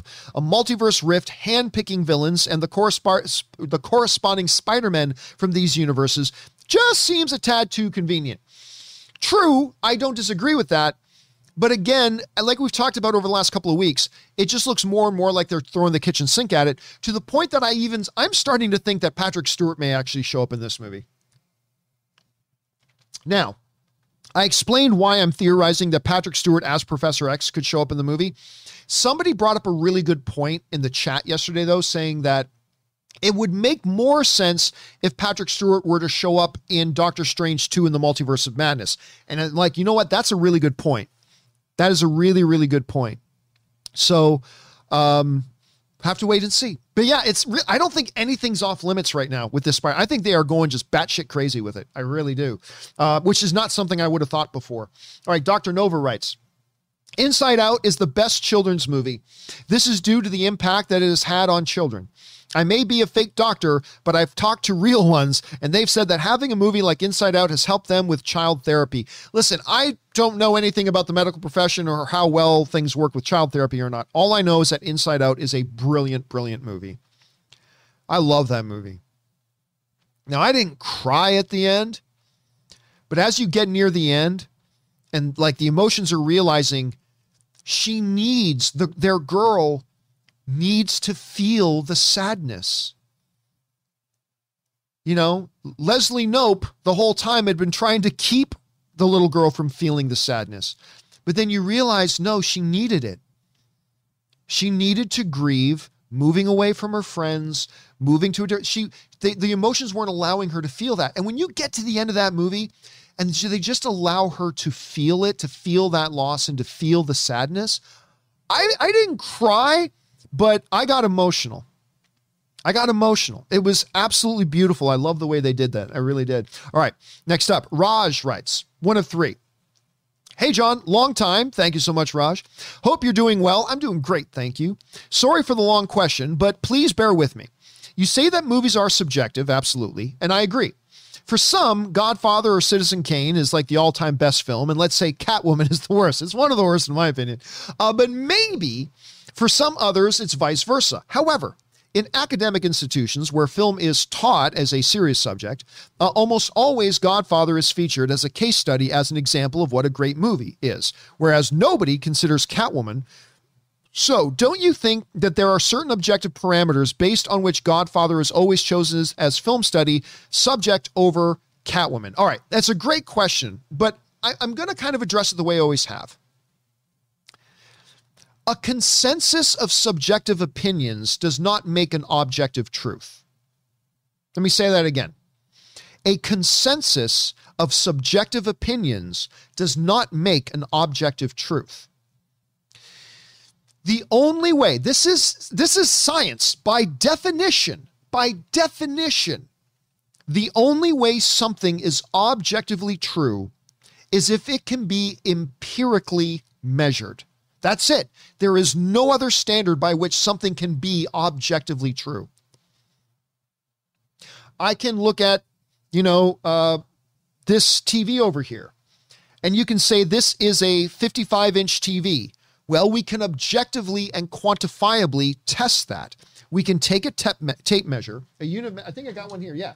We can take a tape measure, a unit of measurement, and actually run it across from angle to angle, and we can quantifiably verify through empirical data that TV is 55 inches from corner to corner. That's not a subjective opinion. It is actually objective truth because you can measure it empirically. You can say that car is moving at 102 miles per hour. Well, there are units of measurement you can measure to see if that statement is verifiably objective truth. There are devices that you can use empirical units of measurement to see if that car was indeed traveling at 102 miles per hour. At that point, it's not an opinion that it's traveling at 102 miles an hour. It is a fact because you could measure it. It's objective, an empirical unit of measurement. With art, it's different. You can't say that joke was funny and say that that's objective truth. Really? How do you measure it? What empirical unit of measurement can you use to say objectively that joke was funny? You can't. You can't look at a painting and say this painting is objectively pretty. Well, maybe it's pretty to you, but it may not be pretty to somebody else. And there's no empirical unit of measurement to determine for fact that it is objectively true. And that's what objective truth is. It's fact. It is empirically verifiable fact. You can't do that with movies. You can have consensus of opinion. You can absolutely have consensus of opinion. And while not everybody likes Godfather, the vast majority of film fans do. You can have consensus, but consensus of subjective opinion does not in and of itself equal objective fact. So anyway, that's my take on that. But excellent question, Roz. Thanks for writing that in. All right, next up. An anonymous viewer writes, I read that Disney secured $100 million in global brand marketing support for Eternals from various different brands. Does this mean that the marketing cost for the movie is reduced, or is that separate on top of what they already spend on the budget? That is a great question, Anonymous, because look, when you look at the budgets for these movies, right? They'll say this movie costs $150 million. Okay. But if you go and shoot a movie in Georgia, or if you go shoot a movie in Canada, or if you go shoot a movie in New Orleans, the local governments there will give you tax breaks and tax credits that offset the cost of you making that movie. But I believe, like, even if a studio got like $20 million in tax credits for shooting in Georgia, I still think they report their budget as being $150 million. So my guess is, and this is just a guess, because that's a terrific question that I don't actually know the factual answer to, but my guess is if they got $100 million from somebody else to support their marketing campaign, I don't think that they would include that in their marketing budget. I could be wrong about that. I think that's a terrific question. If any of you guys actually know the answer to that, email me. I would love to see the answer to that. Great question, Anonymous. All right, next up, Scott Brown writes, I wanted to recommend Arcane on Netflix. We've already talked about that today. It's a new animated series that dropped on Saturday. It is absolutely brilliant with beautiful animation. It is 100% on Rotten Tomatoes. It's about two orphan sisters growing up in a dystopian steampunk future. It's just incredible. Again, I don't think it's like the greatest thing since sliced bread, but I did enjoy it. And I am very much looking forward to seeing the next set of 3 episodes. And I got to agree with you. The animation was beautiful. It was really exceeded my expectations. Like as soon as it started, like the opening scene of the first episode, it's all done without dialogue and it's really beautiful. So you're really relying on those visuals and it was gorgeous. It was absolutely gorgeous, Scott. Next up, Marie Seifring writes, hey, John, I read that Dean Stockwell passed away at 85, which we just talked about this morning. He had a long and interesting acting career. My heart goes out to his family and his fans. So long to Al from Quantum Leap. Again, when I think of him, I think of Battlestar Galactica. But that's just because that's my all-time favorite show. But yeah, I was not only surprised and saddened to read about his passing, but I was surprised to find out he was 85. For what I have no idea why I just assumed he was younger than that. But you're right, Marie. great career, a decorated career, an Academy Award nominated career, a Golden Globe, and I think an Emmy winning career. I mean, what a career the guy had. All right. Boris will be broke soon writes, hey, John, I just watched the Arcane trailer and I think I might give it a go. Aaron spoke a while back about loving trailers that match the music, and I agree. They made a freaking eye twitch sync with the fast drum beat. Absolutely dope trailer. 17 million view one. I honestly didn't even see the trailer for Arcane. I didn't even watch the trailer for it. I just had a number of you guys write into me to say, I think you're really going to like this, John. And I was just like, all right. I loaded up on Netflix and it says, what are you watching? I'm like, I don't know. People told me I should watch Arcane. So I loaded up on Netflix and just started watching without even watching the trailer. So I'm going to have to go and check the one out, Boris. Thanks for letting me know about the trailer. All right, next up. We only got a few minutes left here, but Dex Star writes, hope all is well. All is well, Dex. Thank you.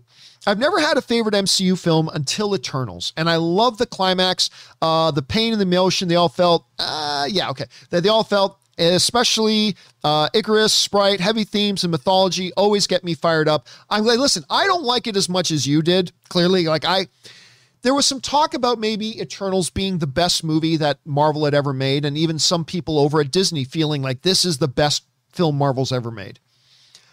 I don't agree with that, as it turns out. I don't even think Eternals is the best Marvel movie of the year. I think that's Shang-Chi. But I very much enjoyed it, and I'm glad you did too, man. I'm glad you had a good experience with it. All right. An anonymous viewer writes, outside of the Toy Story films and Galaxy Quest, can you name a good Tim Allen film? Oh, that's a good question. I mean, he's obviously had a lot of success on television, right? I mean, he's had a ton of success on TV over the last few decades. There's a movie that a lot of people like that I don't like, actually, but it's worth mentioning. And it's weird that he's in it, but there's a movie with Chiwetel Ejiofor, who's one of my favorite actors in the world, called Red Belt. And Tim Allen seems very miscast in it, but Tim Allen's in that, and a lot of people like that movie. I'm not going to lie, even though I love Chiwetel Ejiofor, I'm not a big fan of Red Belt, but a lot of people like it. Some people in live chat saying the Santa Claus. Yeah, I'm not so big on the Santa Claus, but a lot of you guys in the live chat, I'm seeing you absolutely like Santa Claus. The Santa Claus and stuff like that. So yeah, there you go. But yeah, it's funny. I think it's just that he's one of these guys who really his bread and butter was television and is television. Snell World says Roadhogs. Yeah, I don't think anybody's going to be including Roadhogs on that list. All right.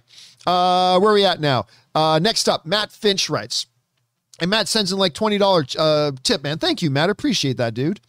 Hey, John. So I woke up at 5 a.m. on Sunday. Sucked, but A New Hope was on. Watched the original trilogy right up to the Eagles game, and man, it was great. I know your favorite is Jedi, but Empire may be the best movie ever made. Everything with Yoda is epic. You know, it's funny. No, I think it's safe to say that Empire Strikes Back, that the majority of Star Wars fans probably feel The Empire Strikes Back is the best Star Wars movie made. Not everybody, not me. But I think most Star Wars fans, is that safe to say that most Star Wars fans probably think Empire Strikes Back is the best one? Anyway, for me, it's Return of the Jedi. Whether it's the single greatest space battle scene in cinematic history, whether it's all the stuff with Jabba, whether it's the iconic, the whole third act of the film, Luke, Vader, and the Emperor in the Emperor's throne room. Hell, I even love the Ewoks. Suck it. I love the Ewoks. As a juxtaposition of the natural world versus the industrialized world and stuff like that. The Ewoks, you guys have heard me go on about the Ewoks before, right? Some people shit talk on the Ewoks.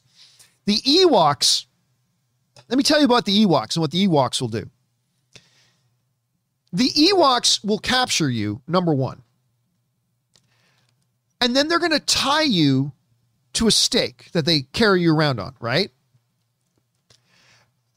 And then without even killing you first, they're going to put your screaming, agonizing body over a fire and literally burn you and cook you alive as your screams of pain echo across the forest of the Endor moon. And they're going to stand around and laugh. They're going to stand around and laugh and celebrate and watch you writhe in agony and pain as your flesh is literally cooked on you. And then once you mercifully die, they'll rip the flesh from your bones and eat you. And then if you weren't lucky enough, or whatever, maybe it's the opposite, to get captured by them, let's say you go into battle with them, they will sever your head and then use your severed head as a drum of celebration of victory. That's the Ewoks. That is the Ewoks. Cute and cuddly, my ass. But yeah, I like the. So yeah, for me, it's Return of the Jedi. It's absolute Return of the Jedi. All right, guys. That is all the time we have for today. Thank you guys so much for making this show part of your day. Special thank you to all you guys who sent in the questions. Number one, because you gave us great fun things to talk about. Number two, you supported this channel as you did it. And all of us involved here at the John Campea Show, thank you guys so very much for your support. Don't forget, a little bit later today, we've got part 2 of our Eternals open spoiler discussion. That'll be going up a little bit later tonight. And of course, the John Campea Show returns again tomorrow. We hope you all come back and join us again for that. Okay, guys, don't forget. In the meantime, do the 4 main things. Stay smart, stay safe, take care of yourselves, and please take care of the people around you. That'll do it for me, guys. My name's John Campea, and until next time, my friends,